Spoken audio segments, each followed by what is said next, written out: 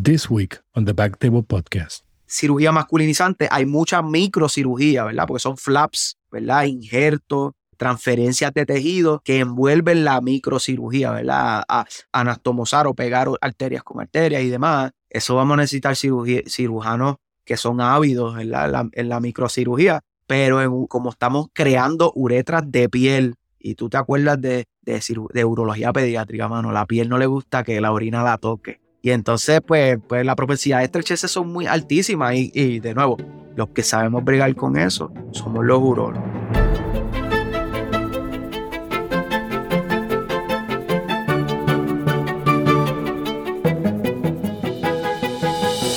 Saludos a todos y bienvenidos a otro episodio de Backtable Urology en español. Pueden conseguir otro episodio de nuestro podcast en iTunes, Spotify y en la nueva página web backtable.com. Saludos a todos y bienvenidos a otro episodio. Este es José Oche Silva y estoy contento de tener como invitado al doctor Ramfis Morales, el gran Ramfis. El doctor Morales hizo su residencia en el prestigioso recinto de ciencias médicas de la Universidad de Puerto Rico. Luego se fue a Filadelfia a hacer una subespecialidad en urología reconstructiva en la Universidad de Temple. Allí tuvo exposición a cirugía de afirmación de género. Luego de esto regresó a su tierra de Puerto Rico y actualmente, y felicidades, es Associate Program Director de la residencia de urología de Centro Médico. Y además de esto tiene su práctica privada donde ha sido pionero en la cirugía de afirmación de género en Puerto Rico. Ramfi, cuéntamelo, ¿todo bien? ¿Cómo estamos, Oche? Todo bien, 1,000,000 de gracias por la invitación, súper agradecido y muy entusiasmado de estar aquí con ustedes. Perfecto, bienvenido a Backtable. Así que nada, Ramfi, ¿cómo está la cosa en la isla? Me dicen que está lloviendo mucho.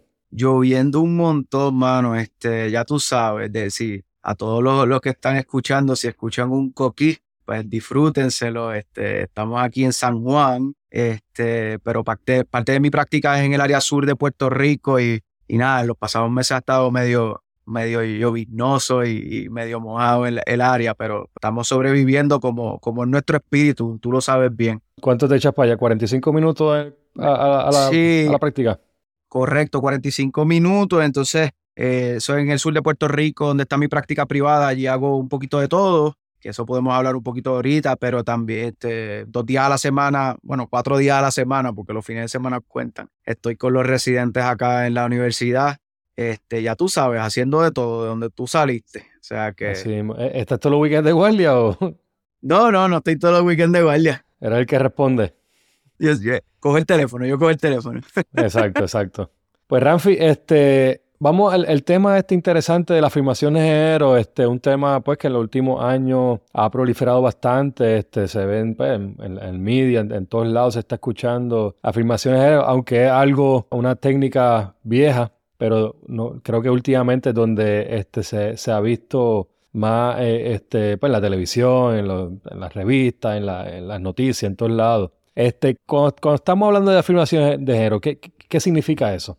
Pues mira, estoy de acuerdo contigo, es algo que como que ahora ha cogido un poquito de auge, nada más por el debate social, cultural y público que se está teniendo, pero es una cosa que lleva mucho tiempo. Cuando hablamos de afirmación de género, y es importante el término, yo siempre que doy una charla de esto, especialmente al haber regresado a Puerto Rico, es que cuando estoy hablando entre médicos o gente que le interesa el aspecto médico, me quiero quedar enfocado solamente en la medicina, ¿verdad? Y creo que en ese sentido el término es bien importante. Estamos afirmando el género de un paciente o de una paciente que tiene que ver con su identidad de género, ¿verdad? Diagnóstico conocido que se llama la disforia de género, donde el género, el sexo que se le asigna a alguien al nacer es diferente a la identidad de género que tiene esa persona, tanto como lo siente como lo expresa, ¿verdad? Y entonces las cirugías de afirmación de género son básicamente validar esa identidad de género de una manera quirúrgica, y yo creo que somos parte esencial en tratar de darle calidad de vida a estos pacientes. O sea que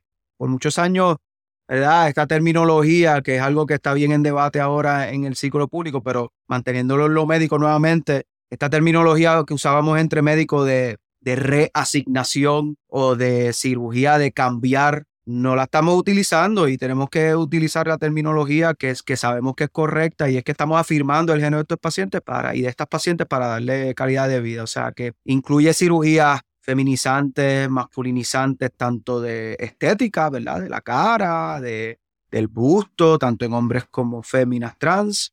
y pues cirugía genital, que es parte de lo que afortunadamente tuvimos la oportunidad de ver allá en Temple y traer a la isla. Y como o sea, así mismo como lo dice, antes decíamos cambio de sexo. El cambio de sexo, yo me acuerdo de repente en la residencia que llegaba una paciente que se había cambiado de sexo, pero obviamente pues el término es erróneo lo que estábamos usando en aquellos tiempos. Cuando te fuiste a Temple, ¿fuiste por esa razón de saber de esa cirugía o fue cuando una vez estaba allí que entonces empezaste a aprender?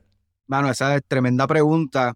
Todos conociendo lo que es ¿verdad? El proceso en inglés, el match, ¿verdad? Del pareo de fellowships, que es igual de las subespecialidades, que es igual al de la residencia, pues cuando yo apliqué a los match, yo, ¿verdad? Siendo de la isla, tú sabes que nosotros caminamos con un poquito como dice en inglés, un chip on our shoulder, ¿verdad? Porque estamos en la isla, a veces no estamos expuestos a estos programas grandes, o sea, que yo apliqué, ¿verdad? A todos lados, sabiendo que quería hacer urología reconstructiva. Y apliqué a Temple y en ese momento ellos no tenían un programa de afirmación de género. Y entonces cuando logro hacer el empate con el programa, que voy pensando que voy a hacer cirugía de uretra, cirugía de abdominal y de reconstructiva, pues me topo con un programa creciendo, ¿verdad? Como es cierto de muchos programas en Estados Unidos, ¿verdad? Y entonces a que yo cogí el programa de afirmación de género de la Universidad de Temple, donde tuve el privilegio de entrenar, lo cogí en pañales. Y aunque no era, ¿verdad?, la prioridad en mi entrenamiento, me di cuenta de lo valioso que es, tanto como herramienta para pacientes, pero nosotros como médicos, mano, ser urólogo reconstructivo y meterte en una cirugía feminizante, o sea, de vaginoplastía, o sea, la cantidad de anatomía, el enriquecimiento de anatomía que tú tienes haciendo esa cirugía, no solamente me ayuda para las cirugías de afirmación de género, sino que ha ayudado el resto de mi práctica, o sea, que eso es bien interesante. Yo fui no con la idea de que esto fuera parte de mi práctica necesariamente, pero muy, muy contento de que lo terminó siendo. No, me acuerdo cuando, pues, bueno, ahora es diferente que tú estás ahí en la residencia, pero o sea, cuando yo estaba antes que tú, lo único que teníamos exposición a eso era en pediatría. Y era más bien, pues pacientes con hiperplasia congénita, que entonces pues tenían ahí, y no entramos en ese aspecto de identidad, sino ya el paciente venía procesado y pues nosotros hacíamos la reconstrucción y eran unos casos que todos los residentes queríamos estar ahí porque no lo veíamos y una cirugía, o sea, estéticamente y técnicamente preciosa, increíble, o sea, y es lo que estás diciendo. Háblanos de cómo era el setup allí, cuando estaba en Filadelfia, de ese proceso, qué conllevaba, o sea, había endocrinólogos, había psiquiatras, ¿cómo era ese proceso? Sí, sí, bien, bien, bien importante, ¿verdad? Quiero reconocer a quien fue mi jefe y mi mentor, ¿verdad? El doctor Michael Mitro, que me entrenó allá en Filadelfia. La fellow que había ido antes que yo, se quedó de attending por el interés que generó en las cirugías de afirmación de género y ahora es cirujana de afirmación de género allí mismo en Temple. Fue también parte de mi entrenamiento, se llama Laura Douglas. Y entonces básicamente, pues de nuevo, el privilegio que fue en conseguir un programa donde estaba creciendo, pues me di cuenta de las cosas que eran necesarias, de las cosas que ese programa aún no tenía, pero necesitó en el camino, ¿verdad? Y sin lugar a dudas, lo más importante, inicialmente a yo llegar, habían hecho solamente 3, era justo después de la pandemia. Se estaban enfocando mayormente en cirugía feminizante, o sea, lo que eran vaginoplastías, tanto con canal neovaginal como sin canal neovaginal, y complicaciones de cirugías masculinizantes, porque pues tiene muchas complicaciones ese tipo de cirugía. Esas cirugías en el área de Filadelfia se hacían predominantemente por cirugía plástica. O sea que cuando llegué habían hecho solamente 2 de esas cirugías y entonces pues estaban empezando el programa y llega el COVID. Y eso fue el proceso de yo brincar allá, yo llego justo en el COVID.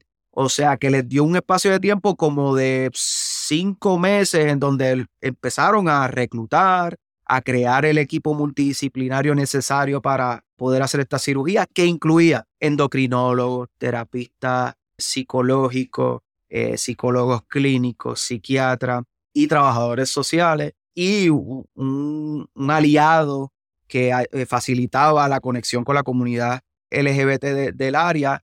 Y entonces eso creó que se fuera creando esta especie de programa previo a dar un tajo, ¿verdad? A hacer una incisión. cuestión de que cuando nos dieron green light después, o sea, el visto bueno después del COVID, arrancamos. O sea, que el setup era ese. Había una clínica de afirmación de género que no tenía que ver con cirugía hasta que él o la paciente estuviesen listos. Y yo creo que eso es bien importante. Todo eso basado en lo que se llama el WPATH, ¿verdad? Que es la Organización Mundial de Profesionales y Aliados para el cuidado médico transgénero, para cuestión de estandarizar esta cosa a nivel mundial, ¿verdad? Y entonces nos basábamos en esa guía, y entonces así fue que yo empecé a ver el programa y como estaba más o menos corriendo cuando yo llegué y cuando me fui. O sea que en ese proceso de tomar decisiones, ¿el urólogo está envuelto o ya el urólogo está cuando ya ese paciente está decidido que eso es lo que quiere?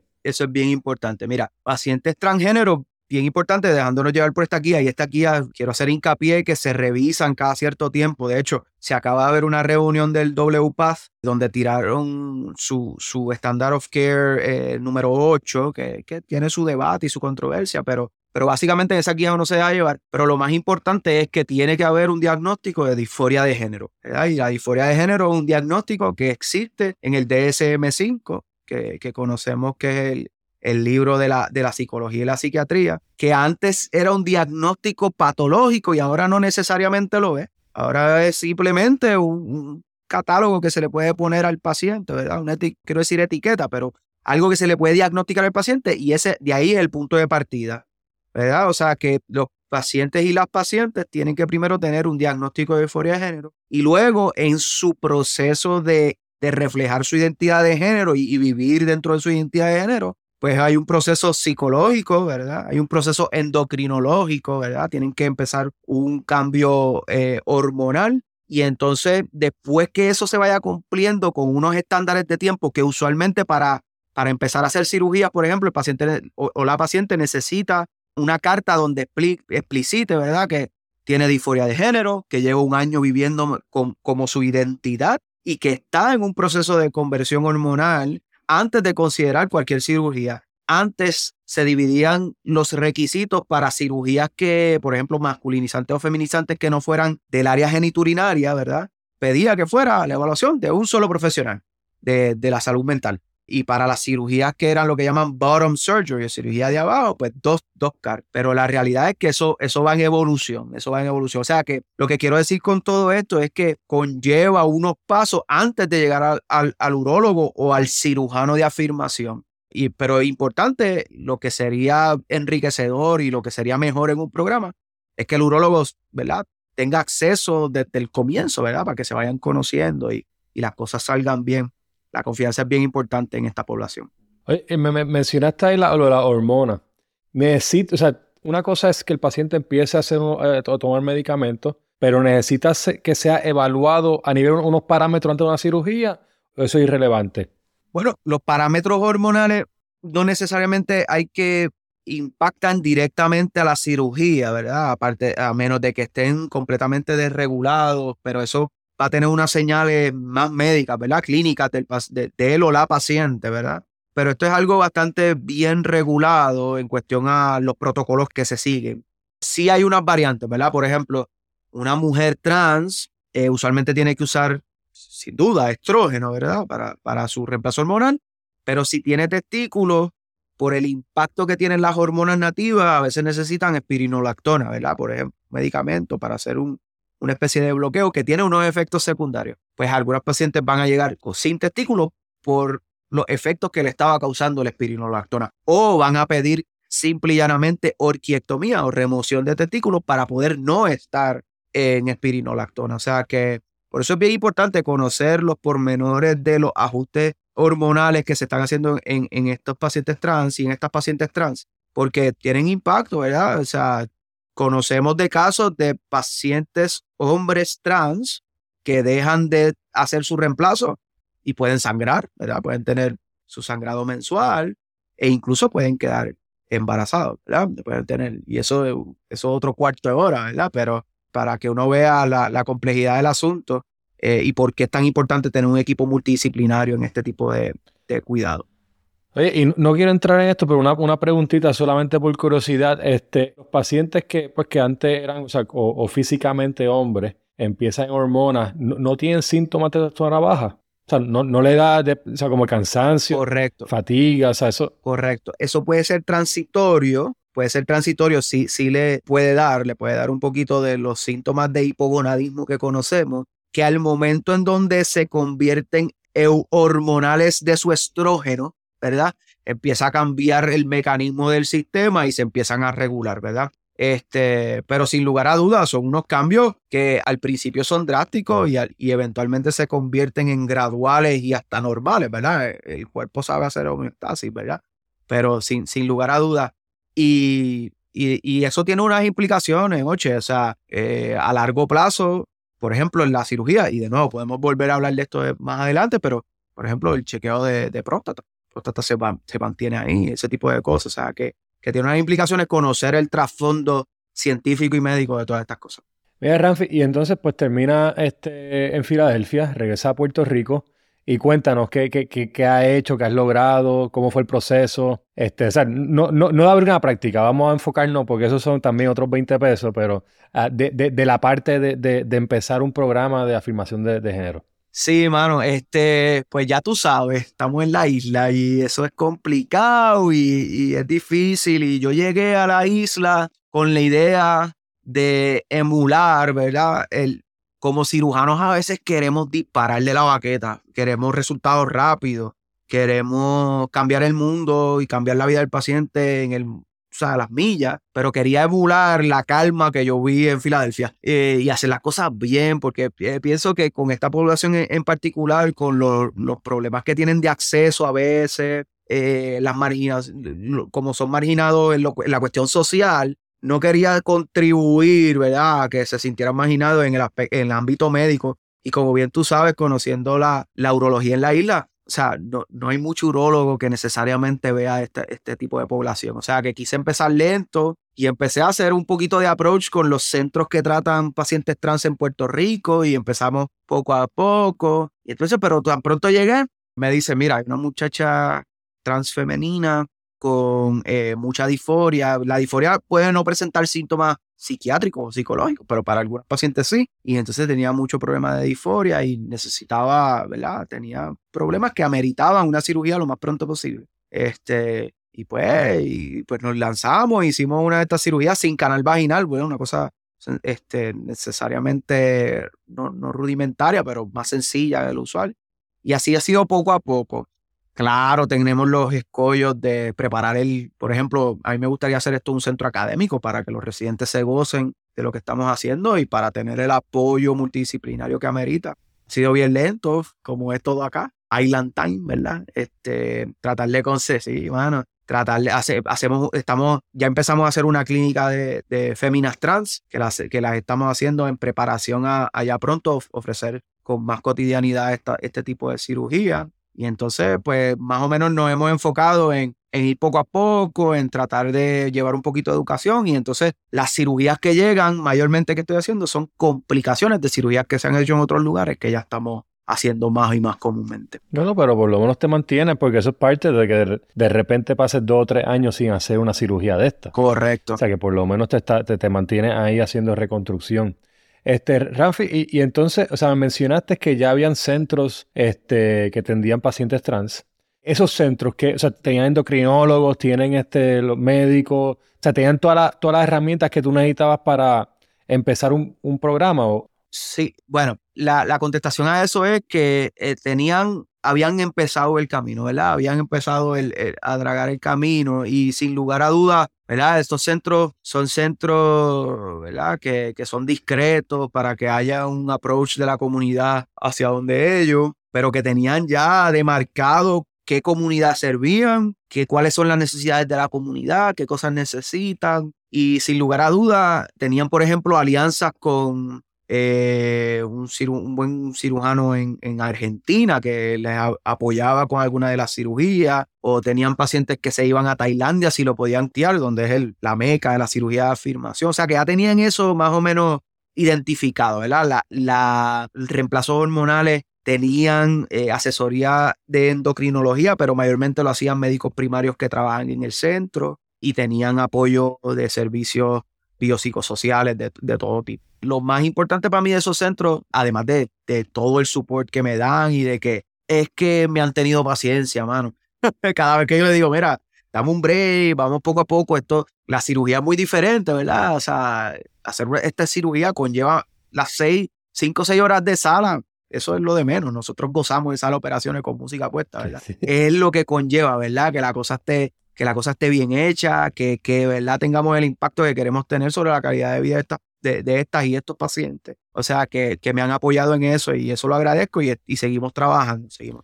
No, y me imagino que como tú llegaste, o sea, y te introduciste, no lo puedan creer que llegó, o sea, llegaste ahí para ayudarlos. Es increíble. Porque están creciendo en este momento, o sea. Sí, es increíble como todas las cosas en la isla, que a veces uno como que se sorprende cómo la gente se entera, tú sabes. Y yo llegué de Estados Unidos y de momento una llamada así, un número desconocido, mira, soy de tal y tal centro y entiendo y mano, fue una cosa bien linda porque ellos han tenido el reconocimiento de que si yo me voy a tirar por este camino de lleno, que es lo que estamos empezando a hacer, ¿verdad? Voy a necesitar de ellos y me han dado mucho apoyo y me han puesto en contacto con diferentes elementos de la comunidad y de nuevo, es algo que yo no pensé que me iba a llenar de esta manera. No quiero sonar esquivo cuando digo, yo no quiero que esto sea toda mi práctica, ¿verdad? A mí me encanta la urología en general, ¿verdad? Pero es algo que me gustaría preservar por lo menos tratar de traer más educación sobre esto en la isla. No, Ramfi, o sea, tú siempre has querido dar de ti a la profesión y a la comunidad, o sea que entiendo cuando tú dices que no quieres que esto sea tu práctica y no por estigma ni nada, sino es que tú tienes muchas otras cosas que ofrecer y pues te gusta ayudar a la gente. Ramfi, y en cuanto a lo técnico, me mencionaste que allá en Filadelfia el mercado, muchos cirujanos plásticos están haciendo esta cirugía. Nosotros como urólogos, o sea, ¿pudiéramos hacer todo o siempre necesitaríamos ayuda de otra subespecialidad? Tremenda pregunta. Eso es un gran debate, ¿verdad? Yo, en las conferencias que he logrado asistir de urólogos reconstructivos, pues están sus escuelas, ¿verdad? Y la mayoría de los urólogos reconstructivos que hacen este tipo de cirugía, especialmente la cirugía feminizante, ¿verdad? Lo que es la vaginoplastía, aseveran que debe ser un urólogo. Y la razón es que estamos trabajando en el perineo, ¿verdad? En el perineo, y desarrollando un espacio que verdaderamente los que lo conocemos somos nosotros, man. Para que tengan una idea, nosotros tenemos que dividir el área de próstata y lo que se llama la fascia anterior o la ventral del recto.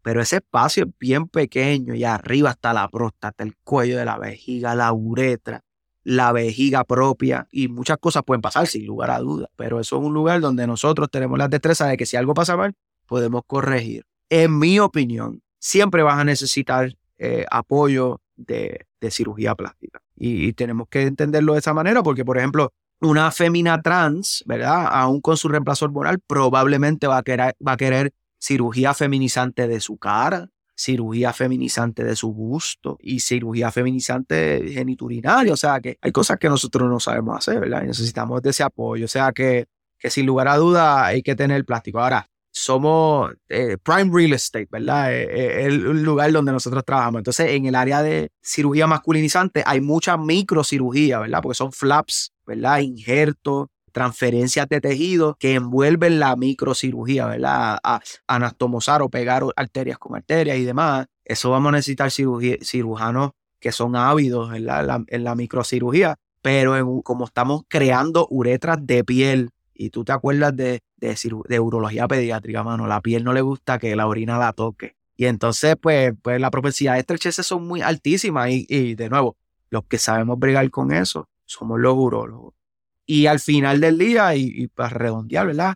Eso sigue estando pegado a la uretra y estando pegado a la vejiga. Y ese es nuestro lugar de trabajo. O sea, que sin lugar a dudas es algo que tenemos que estar inmiscuidos nosotros. Y si podemos si tenemos la suficiente capacidad de tomar ¿verdad? El mando de lo que está pasando, pues, pero si no, pues necesitamos ayuda. Mire, Ramfis, y mencionaste de hacer la vagina con o sin canal. O sea, que no estaba haciendo el canal vaginal, perdón. ¿cómo tú, o sea, que no lo estás haciendo ahora, qué tú le dices al paciente? Mira, esto es lo que yo te puedo ofrecer. Si no, pues tienes que ir, o sea, o es como un first stage. ¿Qué conlleva eso? O sea, Correcto. ¿es un primer paso? ¿Después haría un canal en un futuro? ¿Cómo funciona eso? Mira, lo que he estado tratando de hacer es de orientar a las pacientes en cuanto a la vaginoplastia, de que si verdaderamente lo que quieren es un canal neovaginal penetrativo, ¿verdad? Que lo puedan utilizar como la vagina que suelen tener, ¿verdad? O que añoran tener. Es mejor esperar. La paciencia es clave porque la cirugía, si vamos a nuestra data, por ejemplo, de orquiectomía, de remover testículos meramente, sabemos que parte del injerto que usamos para la neovagina es piel del escroto, ¿verdad? Y sabemos que si no sabemos hacer correctamente una orquiectomía, algo tan sencillo como una orquiectomía que hacemos rutinariamente, mano. Pero si no lo sabemos hacer bien, complicamos una posible cirugía porque el injerto de piel va a tener cicatriz y demás.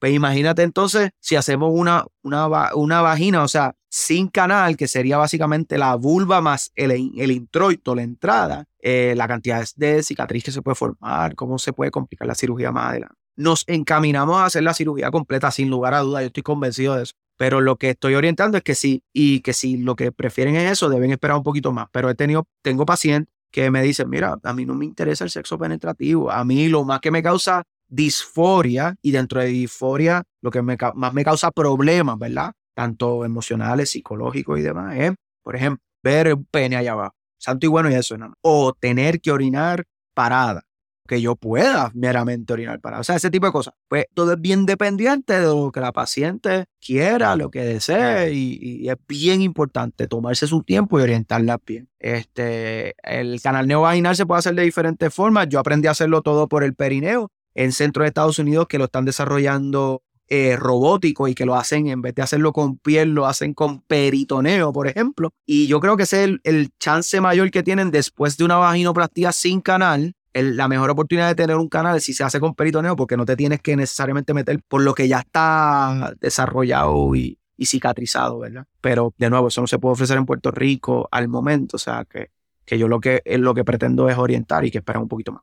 Eso me interesa, eso de la robótica. ¿Llegaste a hacer eso con robótica o lo hiciste transperitoneal? No, yo donde entrené solamente lo hacíamos perineal, basado en, ¿verdad?, lo que ya estaba descrito y en mucho de la cirugía que se está haciendo en Oregon. Oregon tiene uno de los centros de cirugías de afirmación más grandes. Y allá fueron mis mentores a entrenar antes de que yo llegara y trajeron muchas de las técnicas de allá y se incorporaron acá. Yo tuve la oportunidad de evaluar durante mi año de fellowship cómo íbamos mejorando, ¿verdad? Y ese estudio se presentó en la Sociedad Internacional de Urología, pero sí, todo perineal. La cirugía robótica es una cirugía hermosa, mano, en cuanto a las neovaginas, pero desafortunadamente no desarrollé esas destrezas. No quiere decir, yo no le digo... Manda a Ronald. No digo nunca, pero exacto. Hay que mandar a Ronald que lo entrene.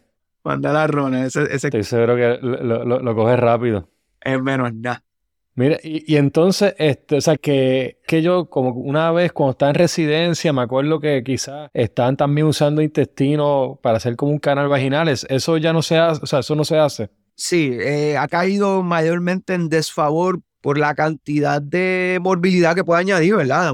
Una sala de intestino y tener que hacer una anatomía intestinal en niñas y en desórdenes de diferenciación sexual pediátricos. Todavía mucho urólogo pediátrico y cirujano pediátrico utiliza canal intestinal y mano, eso funciona. O sea, de hecho, tengo pacientes que tuvieron ese tipo de cirugía anteriormente y tienen una vida plena sexual eventualmente. O sea, pero en adultos pues ya ha caído un poquito en desfavor por las nuevas técnicas que existen.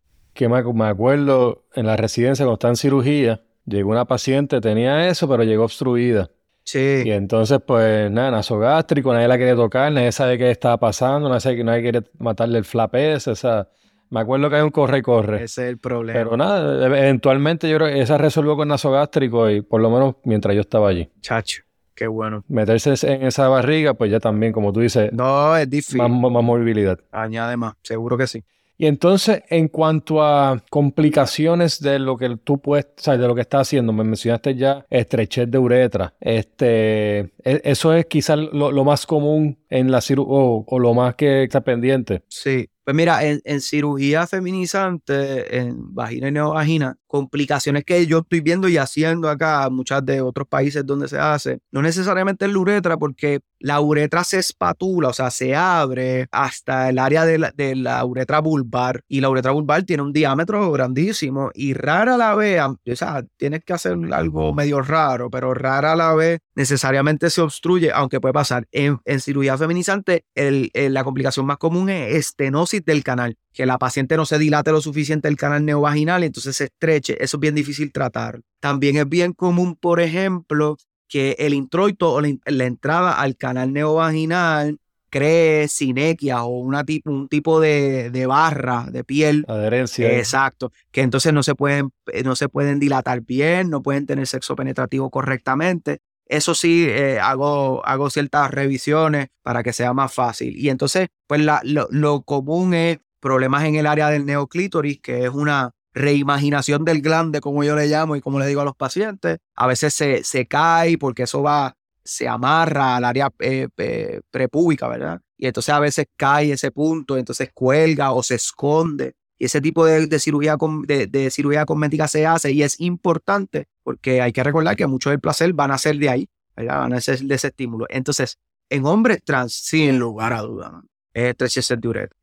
Hay que hacer, para un hombre trans hay que hacerle, la mayoría de los casos se le hace la histerectomía y la oferectomía, se sale los ovarios y la matriz, pero también hay que hacer una vaginectomía, ¿verdad? Hay que sacarle el área vaginal. Y entonces una uretra corta que esté 4 centímetros en una fémina al nacer, hay que convertirla en una uretra fálica, ¿verdad? Que sea larga, dependiendo del tipo de falo que se desarrolle. Y eso usualmente implica múltiples anastomosis, o sea, pegar una uretra nativa a un invento que usamos la parte adentro del cachete y eso pegarlo a piel. En cualquiera de esos lugares se puede estrechar ese camino. Yo tuve un paciente trans masculino que la vaginectomía no lo habían hecho completa y creó un mucocele, ¿verdad? Porque eso lo sellan y entonces creó un mucocele ahí adentro y de momento erosionó, mano. Y eso es una cosa que si tú no sabías lo que había pasado, completamente perdido. Y entonces lo que tuvimos que hacer fue cauterizar la vagina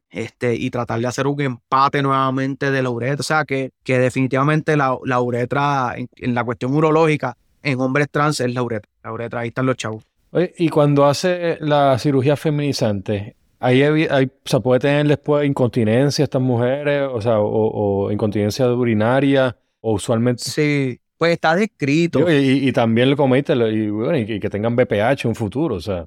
Correcto, está descrito a ambos escenarios, todos esos escenarios están descritos. Estaba hablando con una de nuestras compañeras de aquí de la residencia, la doctora Patricia Maimí, que está haciendo un fellowship en la Universidad de Michigan en urología femenina, que ha visto par de mujeres trans con incontinencia urinaria por esfuerzo, por estrés, que le han logrado poner. Es difícil, mano, porque está el canal neovaginal, o sea, y le han logrado poner unos slings. Quiero hablar con ella un poquito más en detalle de cómo están haciendo eso. La realidad es que como uno se queda en el bulbo, técnicamente estás protegiendo el esfínter, no debe haber problema en ese sentido, pero sin lugar a duda es algo que está descrito. Y lo otro, BPH me ha pasado. De hecho, en Filadelfia teníamos una paciente trans que era pasada a los 50 años, donde decidió empezar su transición, y de las cirugías más difíciles que hemos hecho, porque una próstata bien grande. Entonces, en un momento de la cirugía,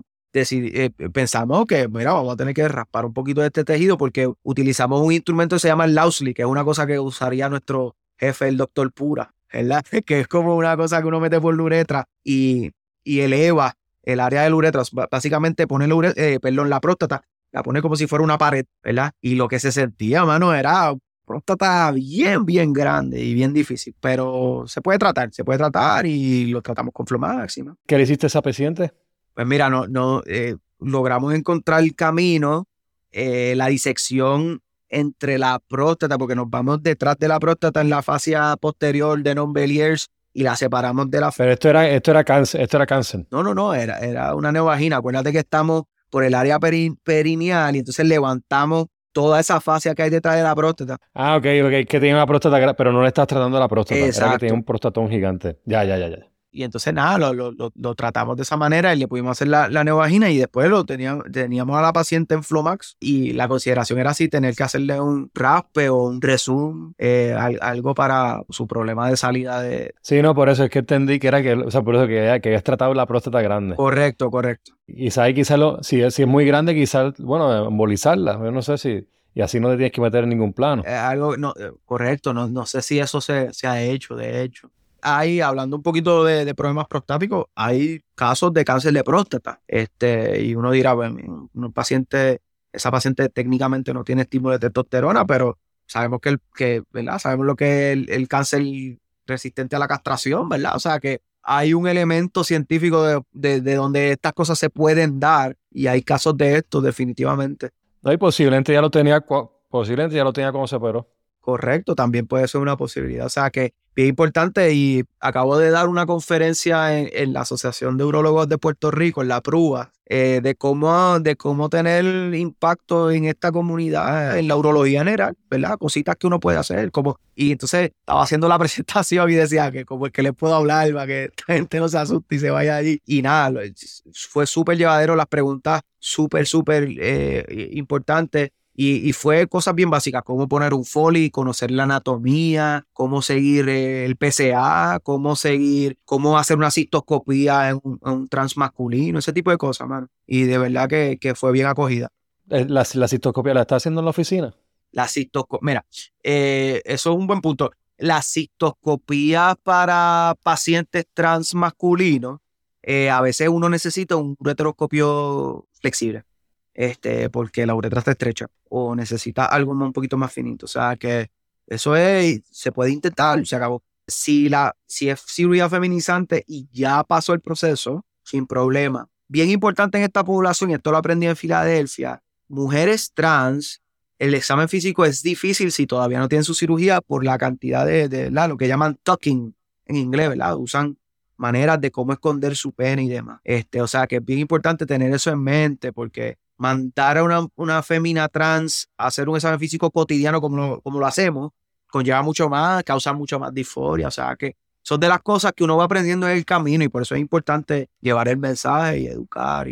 O sea, exacto, no le dices, mira, párate, bájate los pantalones. Exacto, o sea, obviamente no va a hacer eso. Exacto. La tratas como, o sea, como si fuera a hacer un examen pélvico una mujer. Correcto. Aunque tenga testículo y pene. Correcto. Y bien importante tomar en consideración, ¿verdad? Entender, es como yo siempre digo a mis residentes, al principio están nerviosos de cómo asimilar esto, y yo le digo, mira, es bien sencillo, una paciente o un paciente, y tú llamas a la gente por su nombre, y si lo llamas por su nombre, pues no tienes que estar pensando en que va a meter las patas. Y si metes las patas, pues tú pides perdón, como cualquier otro paciente. Y yo creo que es bien importante, y esto lo entendí después, y yo que le digo a los residentes, tú no tienes que necesariamente entender el por qué las cosas son así. Tú lo que tienes que hacer es ser empático y tratar a él o la paciente. Porque a veces tenemos pacientes de cáncer de próstata que no se quieren operar, hermano. Y eso no lo entendemos, pero ¿verdad? Pues lo buscamos la vuelta. Tratamos de buscarle cómo manejarlo. Pues lo mismo aquí, tú sabes, seguimos siendo médicos y eso es bien importante. No, y creo que eso que mencionaste es como que uno va a meter la pata. O sea, yo tengo dos pacientes. Una tiene orquitis crónica. HIV, pero parece que pues le da una orquitis cada varios meses, se le hincha el testículo y pues y como una borda eso, como el tema, porque pues como tú dices, o sea, no quieren mencionarlo, pero pues ya hemos tenido una confianza y pues ya me verá, doctor, me pasó de nuevo. Y la otra pues tiene piedras, forma piedras por los medicamentos de HIV, y pues yo la estoy viendo todo el tiempo. Pero y al principio, ya estoy tranquilo, pero al principio diré algo que no... Correcto. Que se ofenda, yo no quiero hacer eso, pero pues... Y me pasó a mí, macho, imagínate en Filadelfia, cosas tan sencillas como cambiar el récord médico. Allá el récord médico que se utilizaba no tenía la forma de poner más nada que no fuera el nombre legal y algunos pacientes no lo han logrado cambiar. Y o sea, cosas tan sencillas como, mira, al decirle a la persona del counter, no grites el nombre, ¿verdad? Porque si llama a un hombre masculino y se levanta lo que para todo efecto es una fémina, pues entonces es como que traumatizante y puede añadir disforia. O sea, que son cosas que uno se tiene que acostumbrar y me pasó a mí. Nos va a pasar a todos. Lo importante es no cogerle miedo a eso, tú sabes. Así mismo, Rafi. Y Rafi, entonces, ese paciente que mencionaste, o sea, el trans hombre, ¿qué tú le haces a la estrechez? O sea, ¿qué sería lo mejor? Porque quizá un paciente que se va a seguir dilatando, ¿es mejor revisarlo o dilatarlo? ¿Qué hace tú hacer en esos pacientes? Pues en la mayoría de los casos, lo más importante es darse cuenta, ¿verdad?, de los deseos del paciente. Y ¿por qué digo esto? Porque si el deseo siempre va a ser orinar parado, pues hay que reconstruir. Hay que buscar una manera de reconstruir, ya sea con cachete, ya sea con, ¿verdad? Hay centros que usan mucha mucosa rectal. Hay gente que reimagina el tubo, ¿verdad? En inglés le llaman the tube within a tube para los flaps, para las transferencias de piel. Reimaginan eso, queriendo decir que abren el falo y tratan de reimaginar eso, pero casi siempre son reconstrucciones. Pero tuve un paciente trans masculino que dijo, mira, esta complicación bien grande para mí, y si yo puedo orinar, ¿verdad?, de lo que se llama el pars fixa, ¿verdad? Está la uretra nativa, se le hace una uretra de donde es la vagina, eso se hace una uretra y a veces se utiliza la mucosa vaginal. Pues por ahí es menos chance de que se estreche. Pues si yo puedo orinar por ahí, pues yo orino por ahí. Entender esos pormenores y esas diferencias. O sea, que se quede con su pene y es como si le haría una perineal Exactamente, exactamente. Y entonces orina eso. sentado. Pero sí, es complicado, pero casi siempre requiere reconstrucción. Oye, Ramfi, y para el futuro, ¿qué tú esperas? O sea, que tú obviamente quieres seguir expandiendo la práctica. ¿Crees que en algún futuro va a ser cirugía masculinizante? Pues eso es un debate que yo tengo conmigo mismo cotidianamente, mano, porque en verdad hay un paper que dice que, ¿verdad?, hay centros que hacen un montón de estas cirugías y dice, ya hemos bajado nuestras complicaciones a 33%. Mano, es 100%, es 100%, o sea, aunque sea menor la complicación, aunque sea un poquito de dehiscencia, aunque sea un... Y para meterse a esto hay que ser honesto, ¿verdad? 100%. O sea, que ese es el debate que uno tengo. Hay diferentes tipos de cirugías masculinizantes que yo creo que por lo menos son los baby steps, ¿verdad? Está la metoidoplastía, que es utilizar el clítoris y convertirlo, ¿verdad? Cortarle el ligamento suspensorio y hacerle un poquito de alargamiento de uretra, poner prostéticos usar las labias para y poner prostéticos de silicón para testículos y bajo todo tienen un falo, ¿verdad? Y un falo que en la mayoría de los casos es funcional, o sea que no descarto empezar poco a poco, pero sin lugar a duda mi misión ahora mismo es tratar de poner esto a correr y tratar de enamorar a algún residente que quiera entrenar en esto y después me venga a ayudar. Que sea contigo a Guayama. ¿Y el hospital te ha estado apoyando? Pues mira, el hospital ha sido bastante condescendiente con todos mis pedidos, ¿verdad? A veces yo pido cosas y ellos como que, ¿estás seguro? Pero sin lugar a duda, en mi práctica privada, pues yo sé que mi necesidad más grande en el área sur de Puerto Rico, para los que nos escuchan que no son de Puerto Rico, es un área desprovista de urólogos, el área donde yo atiendo, ¿verdad? O sea, y entonces yo sé que ellos no necesitan necesariamente un urólogo de afirmación de género, necesitan mucho más un urólogo general y un urólogo reconstructivo. Y eso yo lo entiendo y lo asimilé. Y por tanto, pues he pensado llevar esto más hacia la escuela de medicina, hacia hospitales del área médica. Okay. Y me han apoyado. Lo estás haciendo más en la residencia. El centro médico, pero sí he hecho cirugía en Guayama, mano, en el sur de Puerto Rico, en mi hospital me ha permitido. Y el hospital es religioso. Es religioso y Por eso, ¿no? Que eso es un tema interesante, pero te han apoyado, qué bueno. Correcto. Y yo tuve una paciente trans que tuvo cáncer en la piel de la neovagina, Wow. que fue a una ginecóloga y pensó, pues, vamos a hacerte una biopsia, y el patólogo lo enviaron, la lectura la enviaron lesión vaginal, y el patólogo dijo, pues si es vagina, pues tiene que ser un low grade SIL, ¿verdad? Y la verdad es que no era vagina, era piel. Y esa paciente yo la pude llevar a Guayama y pudimos hacer la cirugía allí sin problema alguno. O sea, que me han apoyado. Ha sido poco a poco y ha sido mucha educación, pero se ha logrado hacer bastante y yo confío en que se va a poder seguir logrando. ¿Y pero qué tenía? ¿Un melanoma? ¿Un basal? ¿Qué tenía de piel? ¿Un escamoso? Lo estamos escribiendo, no es como que esto es la sorpresa, pero lo estamos escribiendo, pero tenía un cáncer verrucoso de piel, verrucus carcinoma del canal neovaginal, y entonces esa cirugía se había hecho en Nueva York en los años 60. O sea, que tratar de compaginar en mi mente qué puede haber ahí, porque era totalmente diferente a las técnicas que hay ahora. Y yo llegó un punto donde yo mandaba estudios y de momento yo decía, diablo, pero si viene, yo no sé, como que, ¿cómo voy a interpretar el estudio? O sea, yo pedí Emara, yo pedí esto, aquello, yo dije, mira, lo que vamos a tener que hacer es ir a sala. Y cuchilla. Y aplicar lo que sabemos, ¿verdad? Y aplicar lo que sabemos, o sea, y todo salió bien, o sea, que afortunados hemos sido en eso. Qué bien. ¿Y qué te fuiste? ¿Tratar de coger buenos márgenes? Sí, lo que hice fue tumbar el canal neovaginal. Me lo imaginé como yo lo sé hacer, ¿verdad?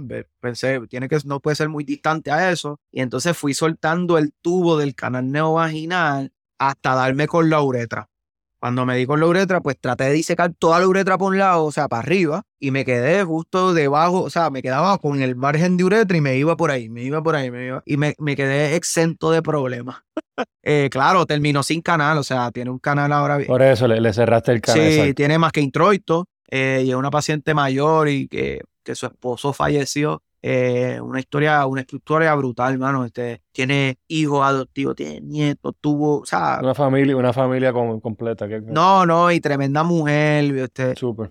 tremenda mujer, tremenda historia. Y nada, le hemos podido ayudar, los márgenes están negativos y estamos dándole seguimiento. Eso es lo otro, ¿verdad? ¿Cómo le damos seguimiento a esto? Y entonces la estoy viendo por ahora, llevo un año ya viéndola, no ha recurrido y a flor de examen físico y sabiendo de que no es un cáncer agresivo. Y todo ha salido bien afortunadamente, o sea que estamos contentos con eso. ¿Y cómo llegó la paciente de ti? O sea, ¿se regó la voz? Ya tú sabes, lo clásico, como te dije, alguien le dijo a alguien y alguien le dijo a otra persona y de momento, aquí estoy, y yo, pues vamos por encima.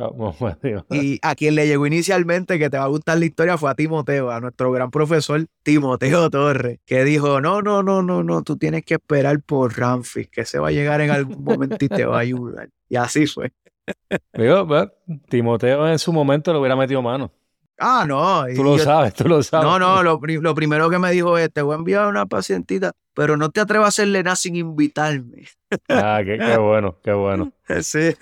Oye, pues Ramfi, mano, ¿algo más que quieras decir sobre el tema? Mano, yo creo que lo importante es seguir llevando la voz, no tenemos que tener miedo ni de esta población, ni de cualquier repercusión que pueda venir. De nuevo, nosotros nos podemos quedar enfocados en lo que sabemos en medicina, más nada. Y yo creo que donde fallamos es en tratar de traer nuestras cosas sociales o nuestros prejuicios o lo que sea, mano, lo que sea, o nuestros miedos o para lo que sea, traerlos a la medicina. Y si nos enfocamos en la medicina, yo creo que hacemos el bien. Y en Puerto Rico ya tú sabes que tenemos unos urólogos que a contraviento y marea quieren hacer el bien y quieren seguir sirviendo a la población, y ojalá que yo pueda ser parte de eso. Y te extrañamos por acá, brother, te extrañamos. Sí, coño, yo lo extraño también, así mismo es.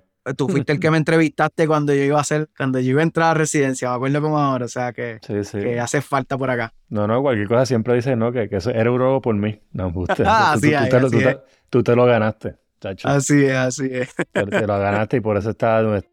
Oye, pues Rafi, gracias por estar en Backtable, ¿no? Y seguimos hablando y después hablamos de otro tema con reconstrucción y en un par de años volvemos a hablar de este mismo tema para que digas cómo ha seguido evolucionando, ¿sí? Qué locura hemos hecho. Dale, Oche, 1,000,000 de gracias por la invitación y espero que sirva de algo, mano. Muchas gracias, Rafi.